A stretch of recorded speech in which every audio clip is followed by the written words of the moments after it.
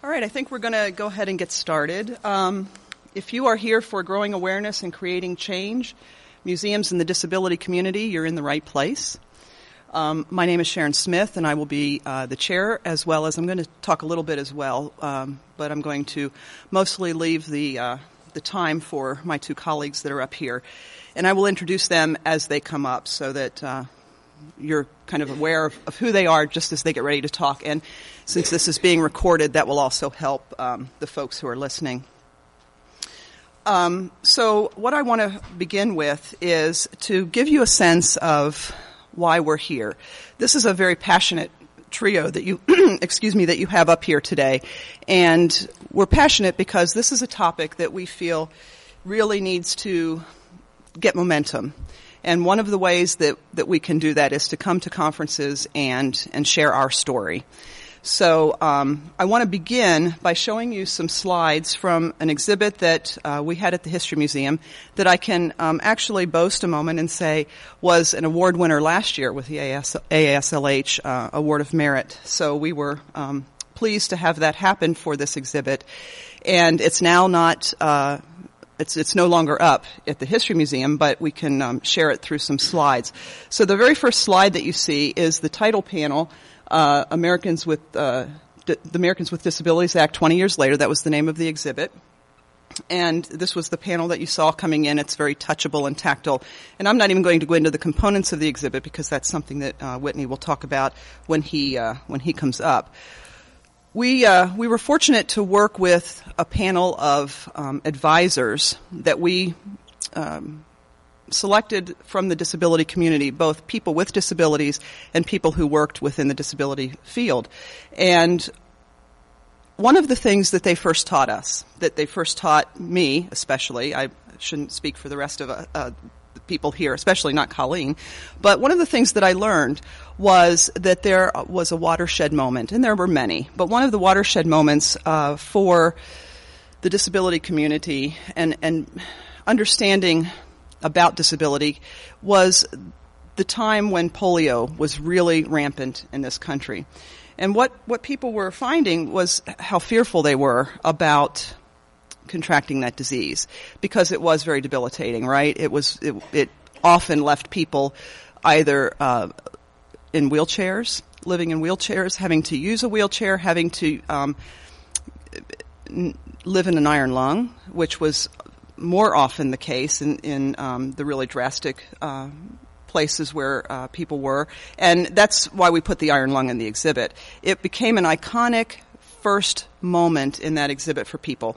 So we put that in there, reminded people that this was an opportunity to talk about a statistic, which was that the disability community is the largest minority, and it's also the only minority that any of us can join at any time, which is sort of a sobering thought when you think about that. And we can join it in a number of ways. We can join it with an illness, such as polio. We can join it because there's an accident that happens and we either are temporarily disabled by like having to use a walker or crutches, whatever. And we can also realize now with the amount of folks coming back from the wars, how that can also bring about an increase in the disability community. So that was sobering, but I'll come back to that thought in a moment as we get through this exhibit. If we go a little further around the corner, we realize that people were trying to, in the days before the ADA, people tried to hide their disability. They tried to conceal it so that they didn't get pitied or they didn't get put away in an institution. So there were devices if they needed hearing devices and so on and so forth. And, if you want to know more about this exhibit in particular areas, we'll talk about it in the question and answer period. But we had some of those devices on display. We got around a little further, and about where that woman is standing, we started to talk about folks in the disability community were rising up to become advocates for change. And they were trying to fight for their own civil rights. And that came about in part, even in our own city, in St. Louis, with Max and Colleen Starkloff, who fought tirelessly for things such as curb cuts and bus lifts. And we were the first city to actually implement the bus lifts. Other cities were having them, talking about having them, but we were the first ones to actually put them on the ground and use them. So that's kind of a nice moment for us to talk about. St. Louis really was one of these places that had a lot of advocates for change. You can also see in this image the graphic of President Bush signing the ADA into law. That happened in June of 1990, July 26th, I'm sorry, not June, July 26th, 1990. And that image is very powerful. And we had while the graphic was right there, you could hear his words of the speech. We go around, we talk a little bit more about what the ADA meant, its various components, and then finally, that was the last one. Oops. Can I go back to that one? I can't. Okay. What we ended up doing was in that final section, the other half of the gallery was this business of how far have we come and how far do we need to go. And the image that kept coming to mind was that while we've gotten some legislation, the civil rights changed and became better for folks with disabilities, there's still work to be done. And there's a lot of things that have to change. And that's why we're here today. We're here to continue that effort. And one way that we can do that is to make our public institutions more accessible, in fact, fully accessible if we can. And that's always the goal, is to be as fully accessible as possible.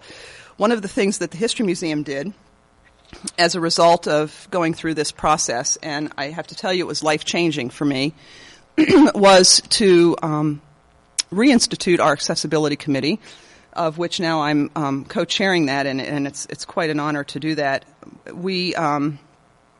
So we are looking at our own institution in ways that we can be fully accessible, whether that's with our website, whether it's with our building, as well as every exhibit that we put on the floor and bring into the museum. And again, Whitney and Colleen, we're all going to kind of have some opportunities to talk about that. So back to that largest minority, and we can join at any time. If I heard that and we were on the side of the gallery before the ADA was signed, I would have been really scared with that statistic. But we're on the other side of the ADA being passed. And thanks to all of those folks who passed that legislation and worked to have it passed, knowing that is a little easier. Because now, if that happens, we're not going to be just put away in an institution. People with disabilities are viable people in our community. We see them all the time. We see them everywhere. You didn't see that before 1990. And now you see them all the time. And that means that we want to bring them into these institutions, and we want them to feel like they have every advantage and every opportunity to view our buildings and our exhibits as you and I sitting here today. So the last thing that I want to say is, am I doing okay on time? The last thing I want to say is that the mantra that I carried through that exhibit, and I think that the whole team carried through, was that this business of growing awareness. If we grow awareness, change can happen, and it will happen. But we have to be aware. If we don't know that there are barriers, and that's the whole reason for change, is that we have to understand what those barriers are first. We have to know, there is no curb cut there, so that means that people using wheelchairs, people using strollers, it's not just about the disability community when we finally get it all said and done, right? But anybody that can't roll something up over that curb, that's a problem. If they can't climb up those steps because they have some device that prevents that, or maybe they just can't physically lift their legs, they have some sort of a weakness, they need a ramp. And wonder if that ramp isn't there. And all of a sudden you start to notice that. I remember whenever I was going through this exhibit, working on it, I would start looking at all the buildings. I wasn't even thinking about it. I'm like, where's the ramp? I wonder where the curb cut is here. And I started to notice those things. And that growing awareness is the beginning of change. And once you have that, you can really work wonders because you understand what those barriers are, you want to eradicate them. Using incorrect language is the other thing that sort of I've become very sensitive to. So I try to use people first language. I probably don't always do it as well as I'd like, but I really, really bristle if I hear somebody say handicapped. I like chills go down and, the whole thing. Because I know that that's not really the best way to describe a situation.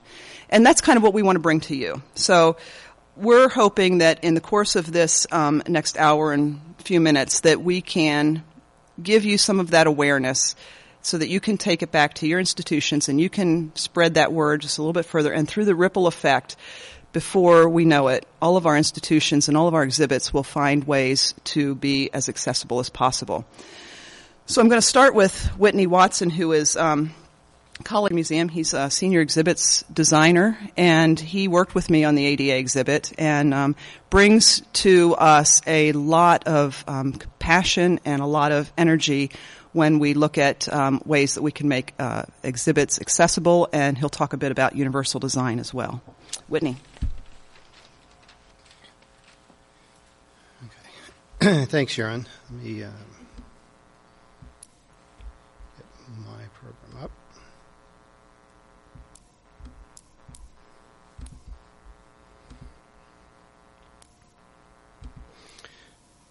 Okay.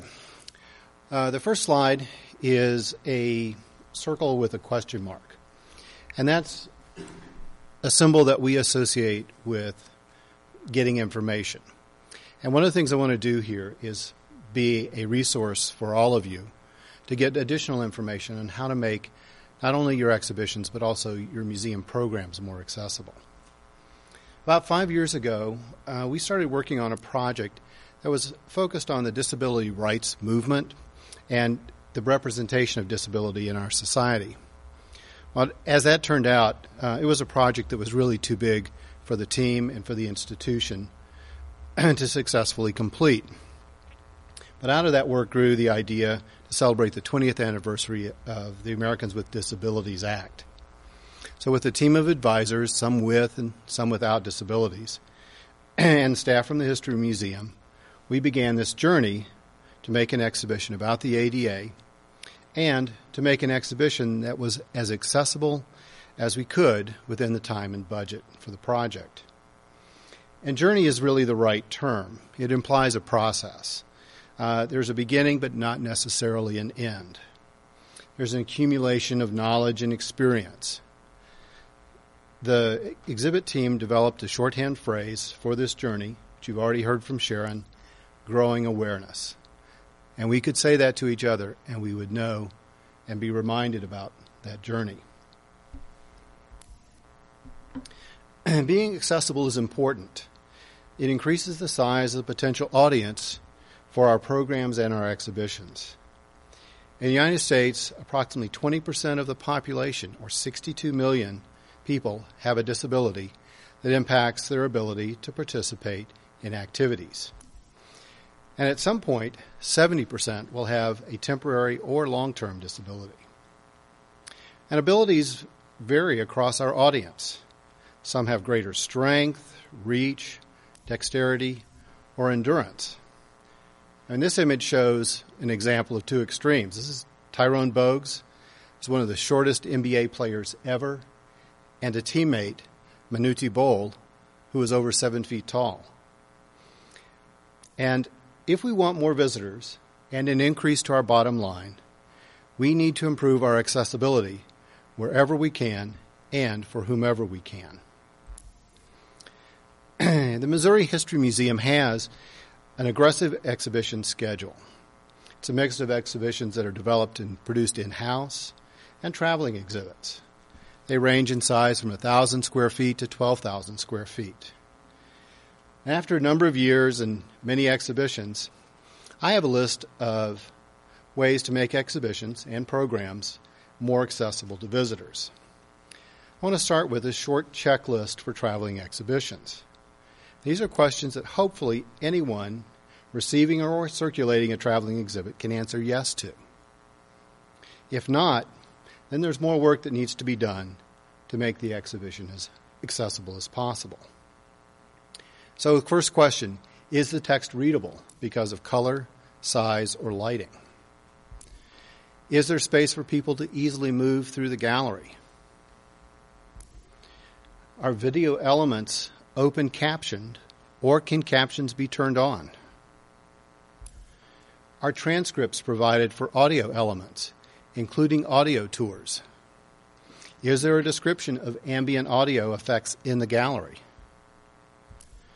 Are case heights and the placement of objects on the wall, or in cases, easy for everyone to see? And in fact, one of the things, we are getting ready to open a traveling exhibition, Discovering the Real George Washington, and it loaded in last week. I got to see some of the elements for the first time, and I realized we need a large print version of the text so that anybody can read it as they go through the exhibition. And the team from Mount Vernon said, absolutely, what a great idea. We'll send you the electronic file on Monday, and we'll print it and post it and make it available. All right. So I want to imagine taking a trip to a museum with my extended family. I have some elderly parents. My dad wears hearing aids, and he has the gain turned up to the point that everybody around him can hear the feedback. I have two teenage. I have a son who's a senior in college and another son who's a freshman in high school, and then my wife and I. So we go to an exhibition, and we walk in, and it's beautifully lit, which is sort of designer code for being really dark and dramatic, blotchy kind of lighting. But as I get in, I notice that on the wall, there's a booklet that says large print text. Oh, good, thank goodness. I can get this binder. I can hand this to my parents. They can read the label copy as they go along. I can read the label copy as I go along because, truthfully, my eyes are not what they used to be. Well, and the very next thing we see is there's an oral history about an object in that very first case. Well, that's fine for me because I can still hear it. But, it doesn't work for my dad. But hanging next to the case, there's a transcript of that audio piece. So he can read it and he can follow along too. So these two accommodations, these two items, they're simple, they're easy to do, and they help a lot of folks. Now this line drawing shows a person in a wheelchair, and it's one of our symbols for accessibility that we see frequently. The next thing I find as we go through this exhibit, well, there's some hallways or corridors that are really tight. And now I can't walk side by side with either my wife or one of my parents, and talk about the things that are on either side. Gee, it would have been really great if, in laying out that exhibition, there had been a 5-foot wide aisle. But at least there's 3 feet. So, one person at a time can go through the exhibit. Now, Sharon mentioned ramps, and that's certainly one of the things that we talk about doing for accessibility is putting a ramp in at the exterior of a building or the outside. But that's often can be really expensive, and many times institutions sort of go, wait a minute, we can't do that. And there may be some reasons why it's not immediately practical, but as time has gone on, ramps are much more cheaply purchased and installed. All right. So, my son, my high school senior or college senior, is over 6 feet tall. So I'm always looking up at him like this. My other son is on the short side, has always been, and so I'm always looking down at him. And I find that when we go through an exhibit, if things are placed so that my youngest son can easily see into the display cases or easily see the items on the wall, then everybody else in our family group can do that as well. And so this is an example, a reminder of where to place things on the wall, how high up, and that cases really should be relatively low, about 36 inches tall. Now, none of my family group reads Braille at this point. Probably never will, because it's a very time-consuming language to learn. This image shows 3 dots or 6 dots in 2 columns of 3 above the word Braille. And this would be fairly challenging for an institution to include, because there's finding a vendor to produce the Braille labels, there's the planning needed to determine the layout, where it fits in with all the other panels. And it's also cost. So in a world of fixed resources, some decisions do have to be made. But I would argue that if we are going to make labels in Spanish, French, or any other language, we should put Braille on there also, because that's a language just like that. There are some serious conversations going on about the future of printed materials in Braille. And it's a reasonable question from museums with limited resources. Do I want to make things in Braille or not? We chose, the Missouri History Museum chooses to include Braille labels for 2 reasons. One, it makes the content accessible to visitors that do read Braille. And 2, and I think this is as important, it alerts other visitors that we are working at being inclusive to all visitors. So when somebody sees that and they say, what is it? Parents can have a conversation with their kids about, oh, this is Braille and this is here for people who are blind. It really helps set a tone. And one other thing, just like the large print version, is we can produce Braille handouts, booklets, so visitors can take that with them as well. Now, I said, we're going on through the exhibition. My dad doesn't hear very well. We come to the first video, and it's open captioned. There are the text and a description of any audio effects is always there across the bottom of the screen. That makes it easy for him to participate in the experience. And, in fact, for my youngest son, he learns best by watching the captions on TV. It's easier for him to follow the dialogue.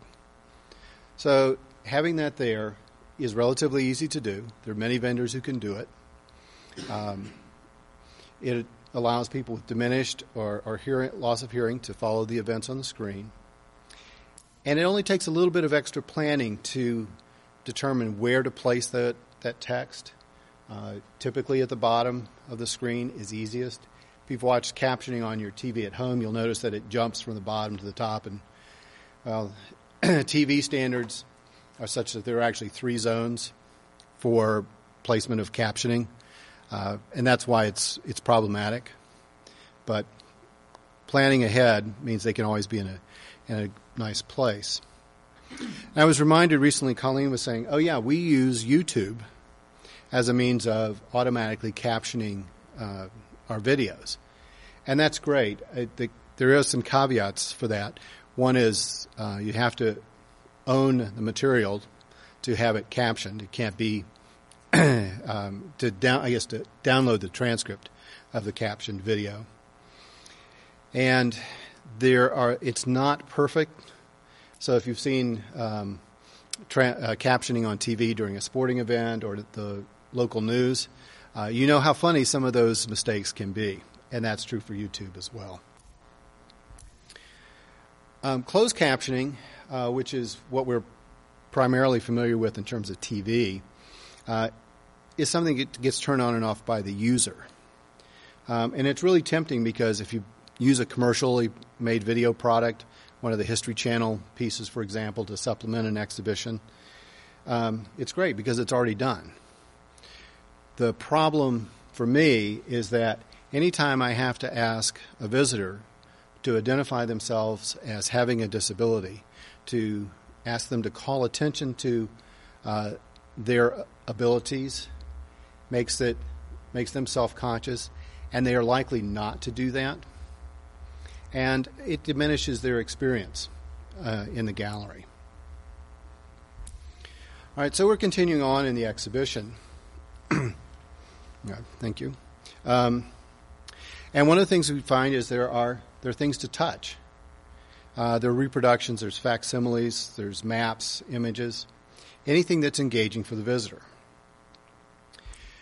In our ADA exhibit, we had a crutch that we wanted to show in the exhibit. We wanted to give people access to it.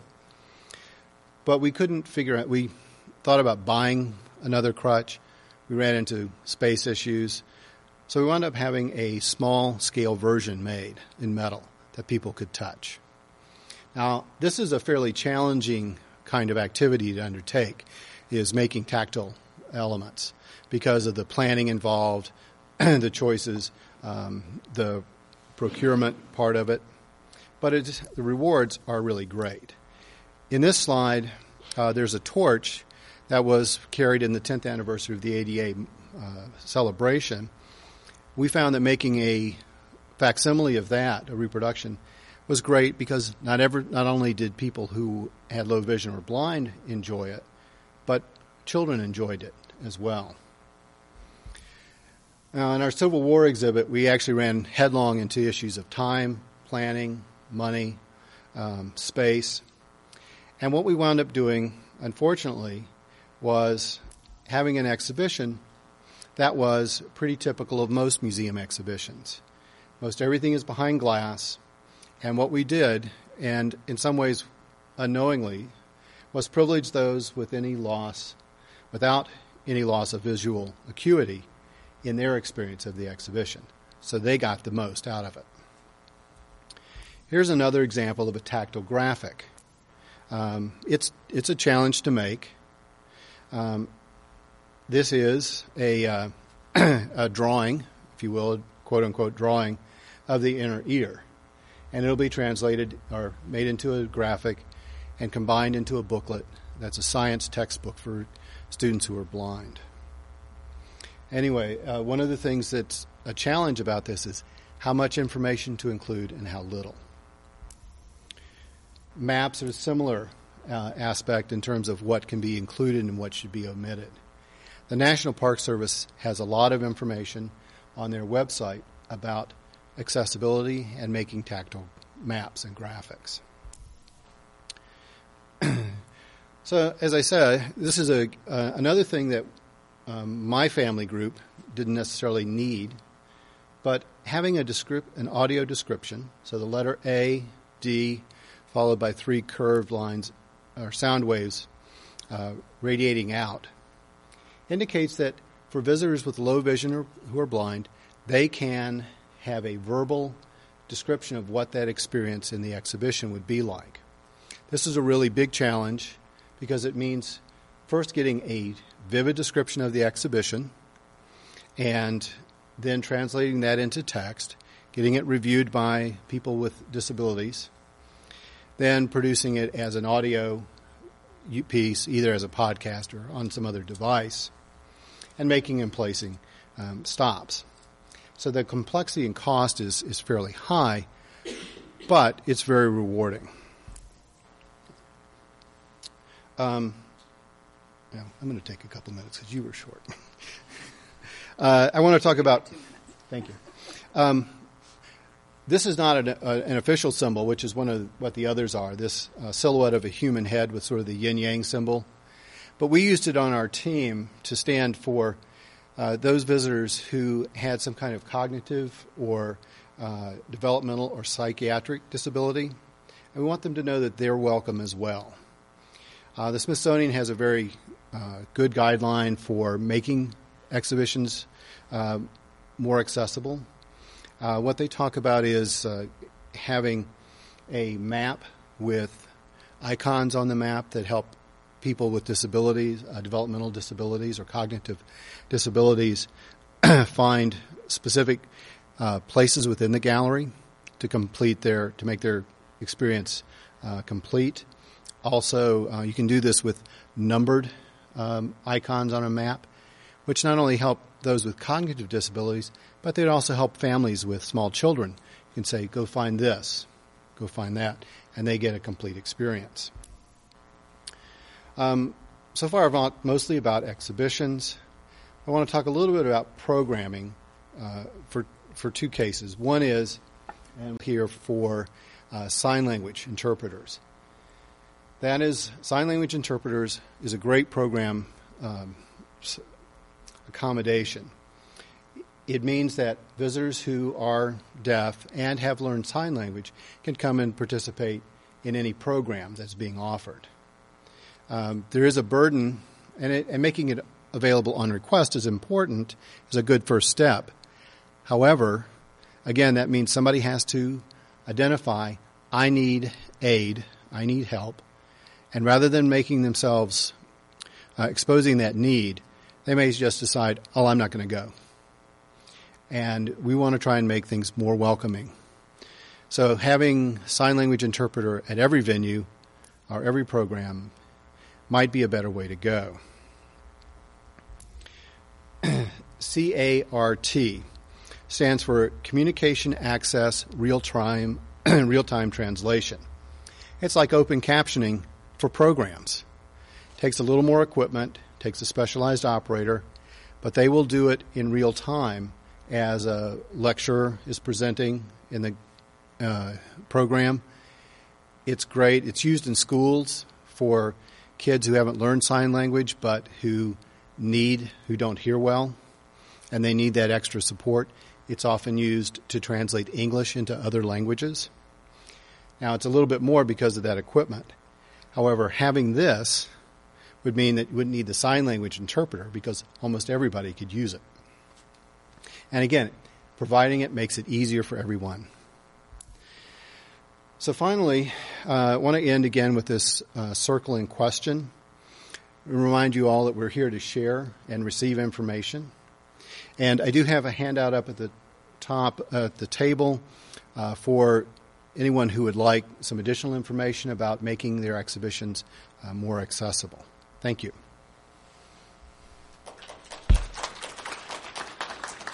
Thanks.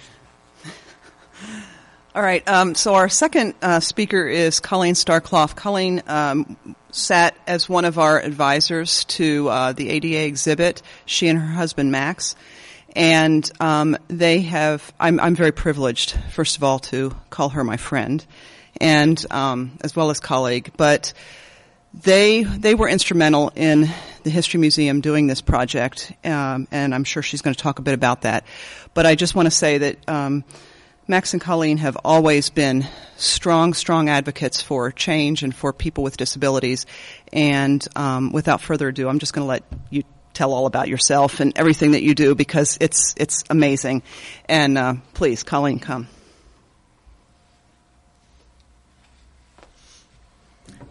Thank you very much, Sharon, and I'm happy to call you my friend, as well as Whitney, as well as Katie.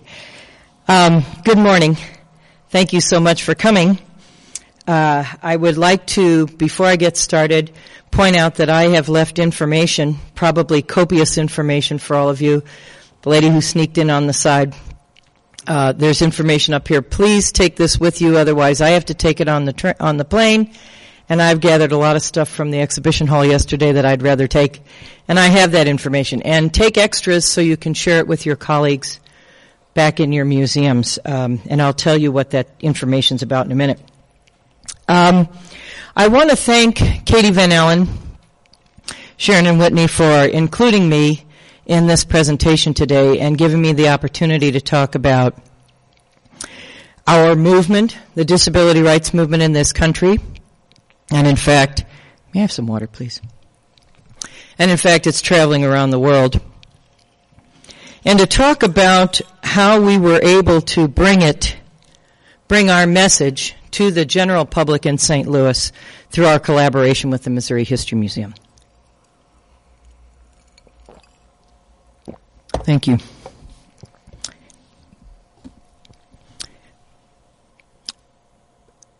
In In 1970, my husband and I organized an independent living center in St. Louis called Paraquad.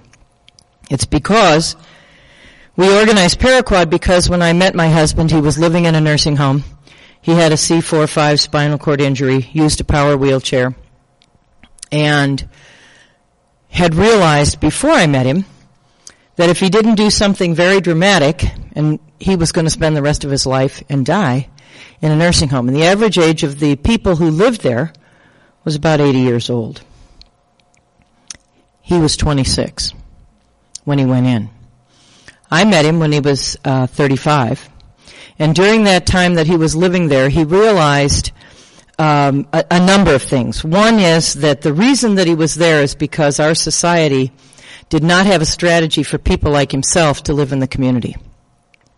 The idea of people with disabilities being independent, productive, and equal members of our society was a non-issue.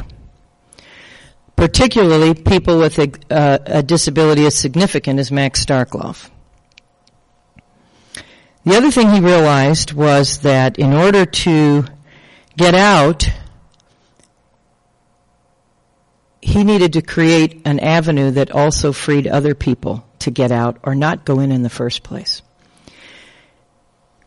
There's a woman by the name of Ginny Laurie who lived in St. Louis at the time who was a tremendous disability rights advocate. She had no disability, but she had 3 siblings, 2 of whom died, 4 siblings, 3 of whom died of polio, and her brother Bobby survived, and she became Bobby's arms and legs because Bobby had physical disabilities as a result of having polio.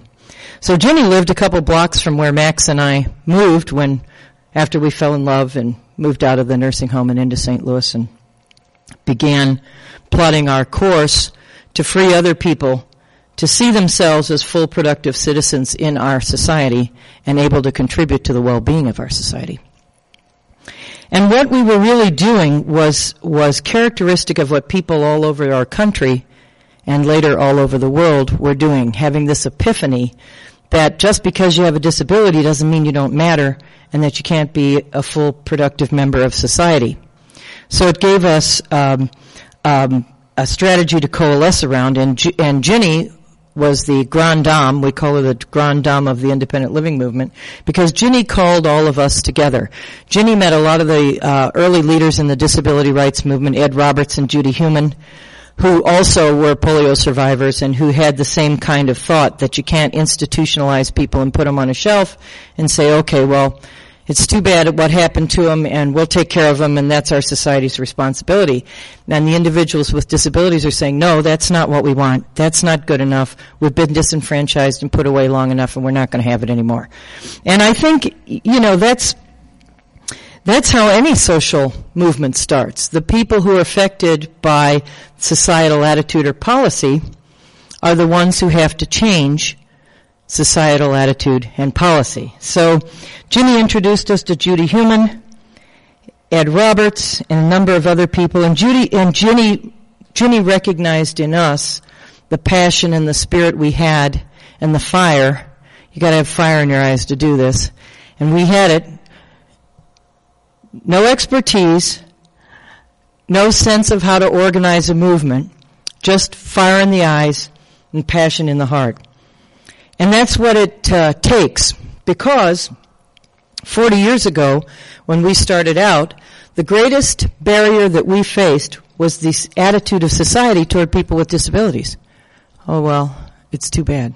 The pity, feeling sorry for, that never does anybody any good.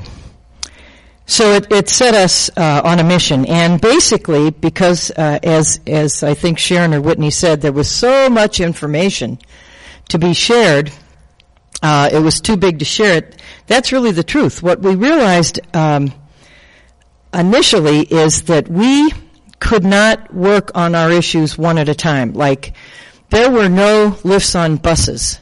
Some of you here will remember that there were not lifts on buses. There may be some of you in this room who don't know a time when there were not lifts on buses. I had lunch with a guy who's having advancing issues because of his MS and now uses a wheelchair. And when I was having lunch with him, he was not aware that there weren't always lifts on buses. Well, he's a lot younger than I am.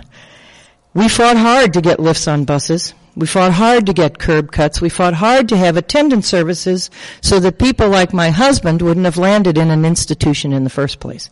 Now, we're not everywhere. We're not where we need to be yet. But we developed a cross-disability movement, which means cross-disability means we allied ourselves with people who are blind, people who are deaf or hard of hearing, people who have cognitive disabilities, kids with disabilities, parents of kids with disabilities, people with mental illness, the whole gamut. Because we know that there's strength in numbers, and because an issue never is resolved just by one individual. One voice makes a difference. The power of one is not at all, I don't know what the word is. It's not a non-issue, but one individual can bring about more individuals who bring about change. And that's what we've done in this country. I'm very proud of the fact that when we started out, whereas you wouldn't even see somebody with a disability on the street, now you do. And now we need to recognize that this movement was a movement full of heroes who came together to change a nation. So, after we left Paraquat in 2003 and started the Starkloff Disability Institute, I've given all of you my cards if you want to keep in touch. One of the first things my husband said was, you know, sweetie, we've got a story to tell. We're a part of American history. We need to be featured as such and valued as such. I'm going to call Bob Archibald. And I went, go, honey. Call him up. And he did. He wheeled out of my office and into his office. He calls up Bob Archibald, who is a very, very, very dynamic leader, as you all, I'm preaching to the choir on that, know of his leadership. And Bob is a friend. So he calls up Bob and he said, Bob, you know, the people with disabilities have a history and have a story to tell. And we're a part of American history, and as a matter of fact, a part of world history.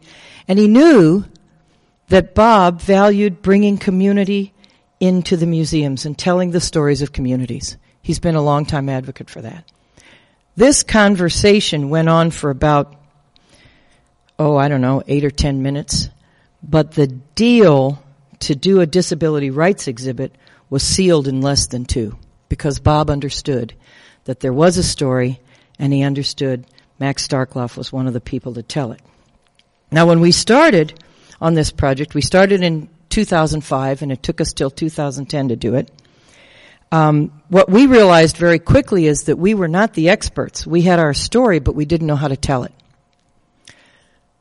We needed the museum and the talented staff they have at the museum to pick out of all the numerous tons of information we brought to the table and figure out how to tell the public our story.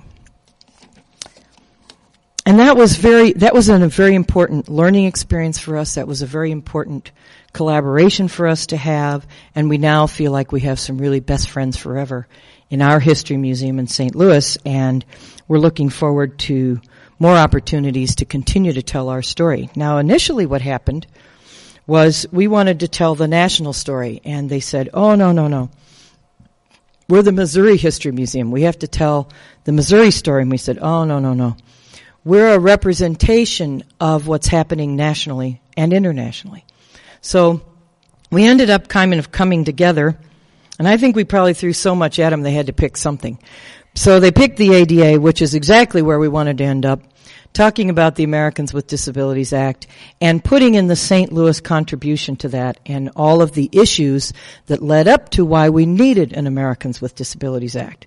It's, in the Reagan years, President Reagan said to us, because one of our big leaders called him Uncle Ronnie, Justin Dart, who was appointed by President Clinton to a key position in Washington, Uncle Ronnie told Justin, well, we don't need any laws for rights for you guys. You've already got the 504 Act, which affects museums. It's the first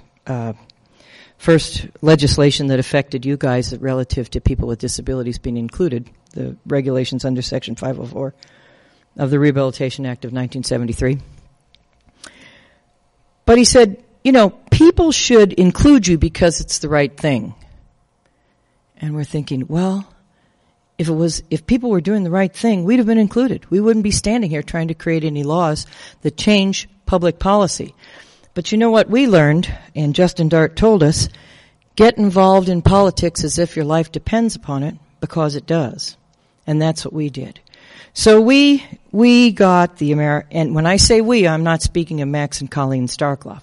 We, as a collaborative group of leaders all across the country who were joined by our passion for completing our journey and creating equality and independence for all people with disabilities, we were joined together. So we worked on the Architectural Barriers Act, the Americans with Disabilities Act, the Rehabilitation Act of 1973, the Education of All Handicapped Children Act of 75, which morphed into the Individuals with Disabilities Education Act, the Air Carriers Access Act, da-da-da-da-da-da-da. Lots of laws. The Fair Housing Act, I didn't mention that.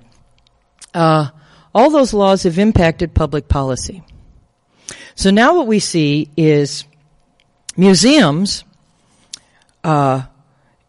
just to kind of bring all this down to where you all are, museums have to be accessible, right? You have to have wider doors. You're not required to have, I'll give you an example. You have to have a door that's wide enough to get in. You let Whitney talk longer. Okay, they can ask me questions. You have to have doors that are at least 36 inches wide. You don't have to have an automatic door opener. Okay? Now let me explain that. There's a code. The Americans with Disabilities Act, for example, is a code. A code never tells you all that you can do. It only tells you the minimum of what you have to do. And I'm here today asking you to do all that you can do. I'm pledging that there are my colleagues all around the country, that if you just invite them to the table like the Missouri History Museum did, you will find willing partners to help you craft a way to welcome all visitors to your museum. And I think that's really important, because you can include people with disabilities as employees, as volunteers, and as visitors. And that's what you need to sustain the life of your museum and your contribution to your community. You need to be a reflection of the community that you serve. And so as Whitney said, he gave you a lot of examples of how you can do that, and I thought he did a great job of it. And your community can layer on more creative ways to include people with disabilities as a part of your museum community. And it's really important to do that. Because, for example, how many of you have done an exhibit that is focused on disability? Okay, great. That's great. Here's a new idea. Do an exhibit focused on disability. Because every community has its own local story, just like Max and I have in St. Louis. And it's not just Max and I. I mean, we have hundreds and hundreds and thousands of people in St. Louis who believe the way we do. But that's one way to do it. Once you have a museum that's accessible, then you need to do training, which is what the Missouri History Museum is embarking on right now. And they've actually already done one set of training, but personnel changes. But you need to know how to welcome people from a staff point of view. So we will be going in, and people with disabilities will be the trainers, not non-disabled people, and sharing with the museum how people who are blind, who are deaf, who have mobility disabilities, have mental illness disabilities, how those people can be more welcomed into your community. We'll be setting up stations to teach them about technology and how people access it.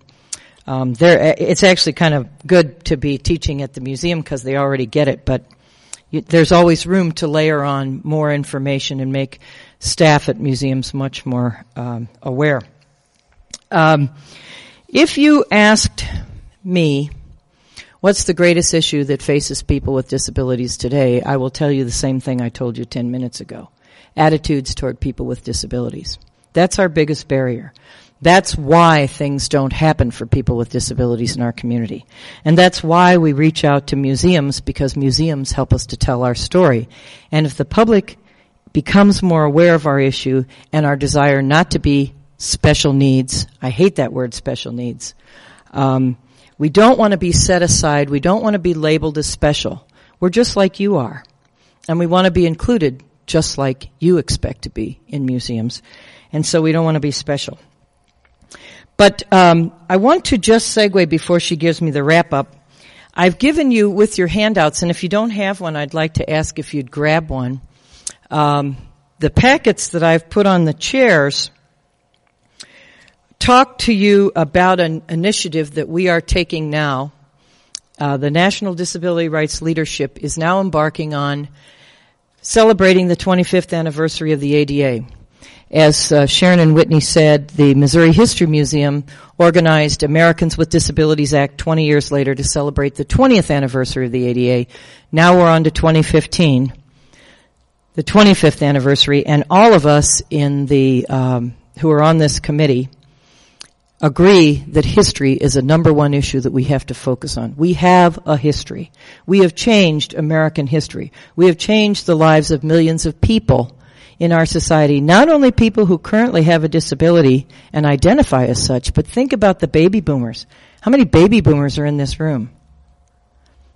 How many? Come on up, guys. You're last, so you got to come in the front so you get a packet. How many people who are aging into disability, meaning that they've fallen and have a broken hip, and they can't go back home because they can't get into their house because it's not universally designed, which is different than accessible. And I'll answer questions about that if you have them. How many people are losing their vision and they don't say they're blind or low vision, they just say, I can't see as well. Yeah, well, that's because we have a stigma attached to being disabled. But the reality is, large print is really a great idea, and I think as Whitney aptly pointed out, people who don't identify as being disabled but are experiencing disability benefit from the changes, the access changes that can be provided in exhibits, and they are welcomed to your museum and they participate in your museum. So the handouts that I gave you are the stapled copy is a summary of the first meetings that the National Disability Leadership has had relative to bringing together thoughts about a national strategy to tell our history. It's not cooked yet, so it's a perfect time for you to get involved if you'd like to involve your museums. We need the partnership from the museum community to help us make this a big success. We need the wisdom of the museum community to help us tell our story. And we need the support of the museum community to make it happen. So I hope that you'll look at those. There's also some links on there. I've given you my card so that you can contact me and I can put you in touch with the people who are creating this strategy. And I also gave you guys a brochure for our Next Big Step initiative because we want you also to hire people with disabilities to work for your museums. Thank you for your attention.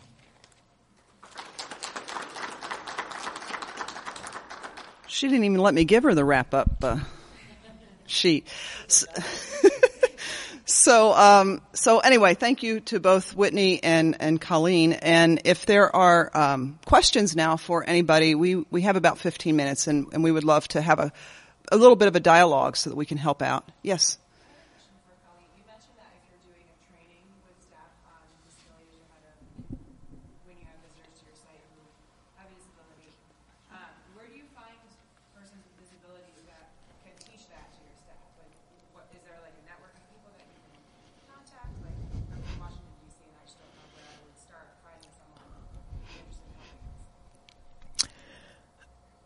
What museum, the question is, where can you find people in the community with disabilities to help inform your process of making your exhibits and your museum more accessible?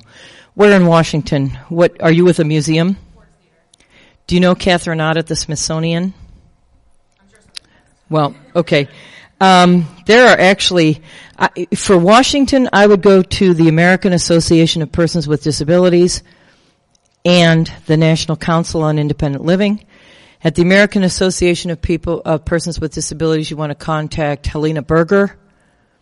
At the National Council on Independent Living, you might as well talk to Kelly Buckland. He's the executive director.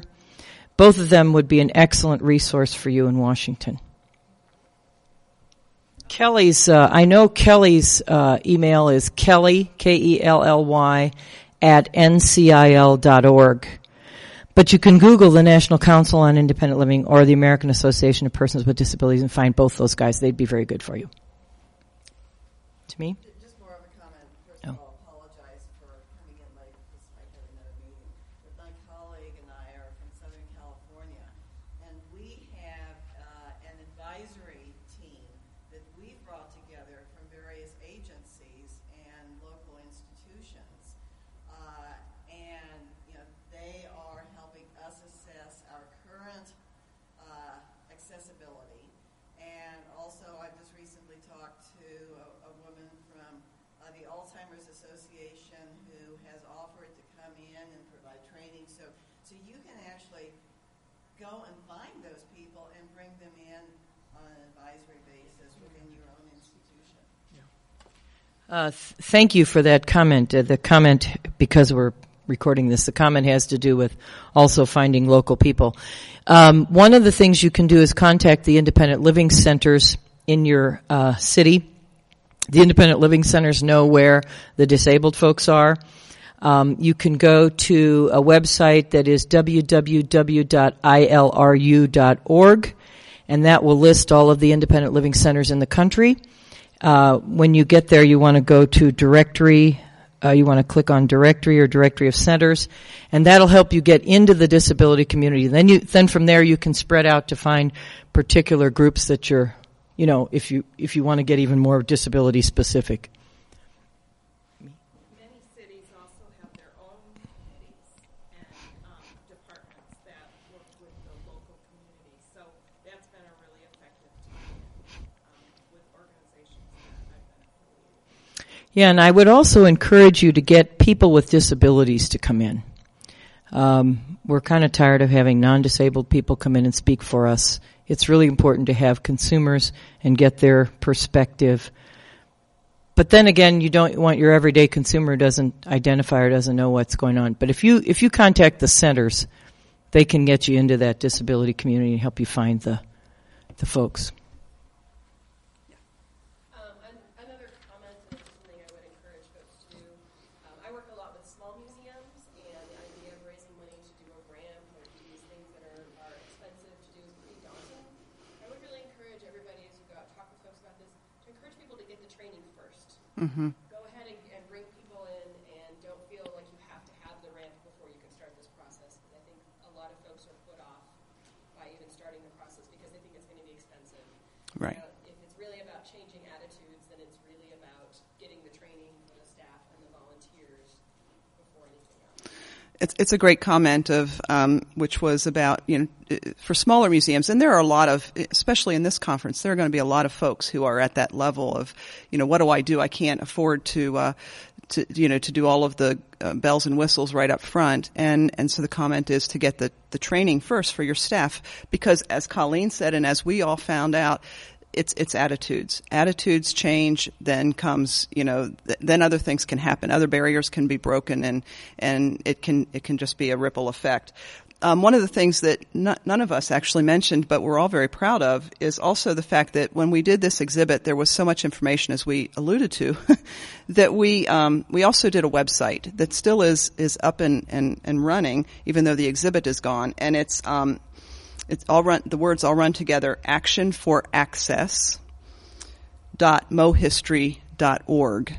So if you plug in, even just put in Action for Access, I think that would be the first hit. Oh, is it at Mohistory? It's dot. I think it's dot. actionforaccess.mohistory.org. But if that gets to be a problem, just do Action for Access. That was the title of the website. And that was really also a collaborative effort, and we were able to put in there a lot more images, a lot more information, and all of that kind of thing, because that exhibit was smaller. So I just wanted to make sure that we got that out there. Are there other questions, comments, things that we can help? Yes. Just another comment, a follow-up for small museums. There are a lot of things you can do. Yes, training is crucial, but for one of our two historic homes, we have only had a ramp now for a year and a half, Jim. Prior to that, we were prepared at all times if we had a mobility, accessibility, situation, someone on our group and the entire group would experience the same thing. We had hands-on objects that we brought down to the entrance of the house and didn't take anyone into the house at that time, so that there was an equitable treatment for everyone on the visit. Very nice. Also, we have a two-story 1920s residence. In some cases, we don't even offer the second floor as an option, but we have a photo book that we provide. So there are things that you can do if you don't have the physical accessibility. And I think that's a good point too. There are, especially one of the things that I learned going through the process is that historic buildings, historic homes, historic structures are often struggle the most with where am I going to put a ramp? Where am I going to, how are we going to put an elevator in a historic house? It's those kinds of questions that really become very difficult. And what it sounds like is that you found creative ways to get around the barrier and make it barrier free. And that's exactly what we want to encourage is, it's not always going to be that we can do all the bells and whistles, but what can we do and how can we be most inviting to everybody? That's the bottom line. Yes, back here. Are there grants for small museums to be able to provide, or at least offset the costs of, or do evaluations of their museums to make them accessible? Colleen, can you answer the question about grants available for smaller institute? I mean, and making or Whitney, do either one of you know? I'm not really familiar with the granting agencies and what they provide, but we might be able to get you something here. Well, there is. It depends sometimes on whether or not you're getting a planning grant from an entity and whether or not they, as part of your planning to make an exhibit come to life, whether or not they will allow you to include accessibility features. It just really depends. What we encourage people to do, and we've been asked this by cities and states, well, where can we get the money to provide accessibility? And our answer has always been, and it really does run pretty true, is that it becomes part of your budget. When you're planning to do the exhibit, you put in a budget, a line item in your budget for the access that's going to be required. We've also had a situation with the History Museum where Bob Archibald he put on a new addition on one side of the museum and then wanted to make the other side of the museum accessible too, so that you could come in from either side because it's a pretty large museum. And the Historic Preservation Board said it's a historic building and you can't deface the structure. That is not what the law says. And Bob persevered and he asked for my husband's help, and they came up with some good strategies, and the ramps that went on the front of the building are really attractive and everybody uses them. But they blend into and lend to the overall grace and beauty of that building. So when it's done well, it's very successful, and you'll find that everybody's going to use it. So to get to the first part of the question about grants, this would be a great opportunity to contact all of the federal granting agencies like ILMS and suggest a new program. It doesn't, because you're right, a couple of $1,000s can make a huge difference in a small institution's budget, and they give away a fairly sizable amount of money every year. So write your congressman, write ILMS. And the second part of the question about knowing what to do is the ADA actually requires that any entity that offers services to the public conduct an audit of their programs and offerings. And that really just means sitting down and changing that attitude are there barriers to participation for members of our community? If I do a lecture on the weekend, am I providing a sign language interpreter? Am I providing cart services? Is there some physical barrier that would prevent people from getting into the lecture hall? In an exhibition, has the designer thought about how large to make the type, how much contrast there should be? And this is surprising. I mean, these are really things that we all think people should take for granted.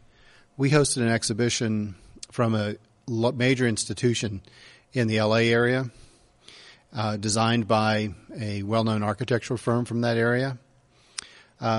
Labels came gray on gray. Yeah, I'm like, really? I didn't get that. But conduct the audit. It can be done internally. And as Colleen says, if you invite some people with different abilities to come in and talk about their own experience coming to the building or to your activities and events, every staff member will get some new insight. And they may recognize, and they can even bring their family members, because often we have family members with disabilities and we stop thinking about them as having a disability. We just think of them as, oh, it's Uncle Joe who always uses a wheelchair or has a walker. We don't even think about it as a disability. But changing that attitude, changing that awareness is really crucial. Follow up on that, I wonder if you could tell us a little bit about universal design and where to find good resources on universal design. The question was about finding resources on universal design. There is a Center for Universal Design that is associated with North Carolina State University, and they have some web information available on their website. There are 7 principles: ease of use, tolerance for error, and I'm trying to remember what the other. I don't remember what the other 5 are, but those are really good principles to look at for designing overall experiences, and they're particularly helpful in industrial or commercial design. Haven't found quite so much useful yet about how to apply those principles for exhibition design. One of the things that I was talking with Colleen earlier, there is a fellow in Chapel Hill, North Carolina, who is working with Universal Design, and so I hope to be down there in a couple of weeks, and I'm going to have a long sort of heart-to-heart conversation about how we include that. Sure. The Starkloff Disability Institute, which I represent, and the R.L. Mace Universal Design Institute in Chapel Hill, Richard Duncan, who you're going to see. Richard is my partner in producing a national universal design conference in St. Louis. It'll be May 6th through 9th, 2013 at St. Louis University. The website for it is udsummit.org, and you can find out more about that. But let me give you some examples, because Whitney has alluded to them a little bit.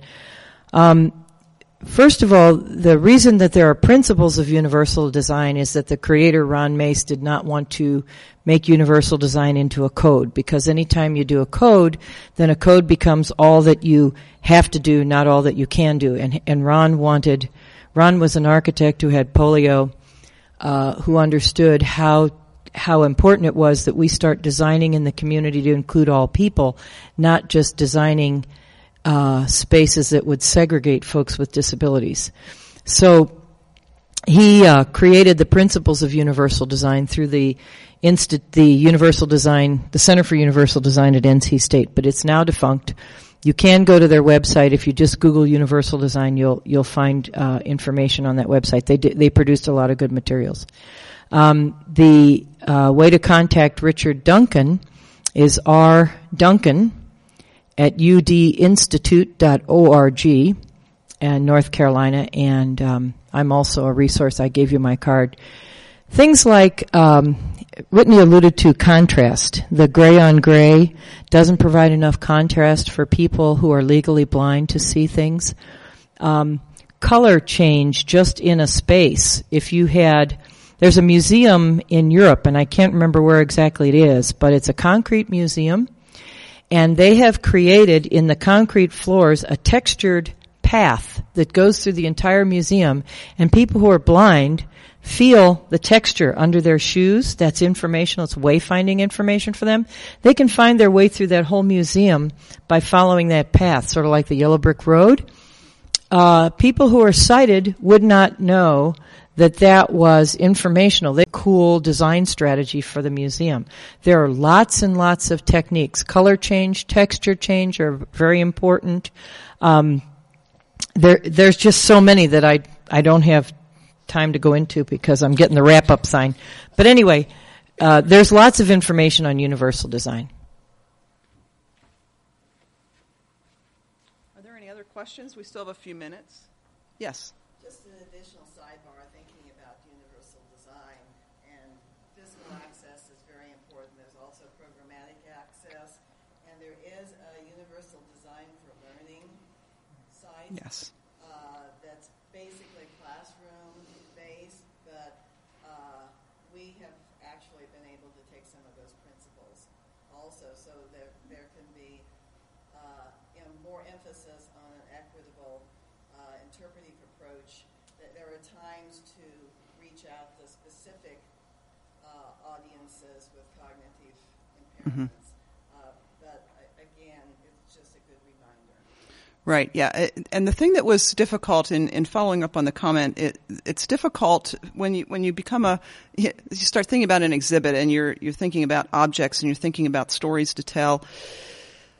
The one area that I think that our ADA exhibit fell slightly short on was this notion of how do we tell the story of people who have cognitive and developmental disabilities or mental illness. The one thing that I was reminded was that, learning styles are key. I mean, it doesn't matter whether we're doing an exhibit on the ADA or we're just doing any exhibit. Learning styles are different and they vary. They run the gamut of, whether we're talking about children or adults or what have you. And so that's really one of those areas that the History Museum has to really think hard about because, it just adds one more level of how we define accessibility. And the thing that was interesting with the ADA is we had a comment station that we wanted to put at the end of the exhibit. And, one of our advisory board members worked with people with developmental and cognitive disabilities, and we thought, this is small budget, this is not a big exhibit. We're just going to put this, we're just going to put a table there, and we're going to have people write their comments. And Sharon, who was our advisor, said, not all people who have cognitive and developmental disabilities want to use a pencil or a pen or whatever it is. They might want to type, they might want to speak it.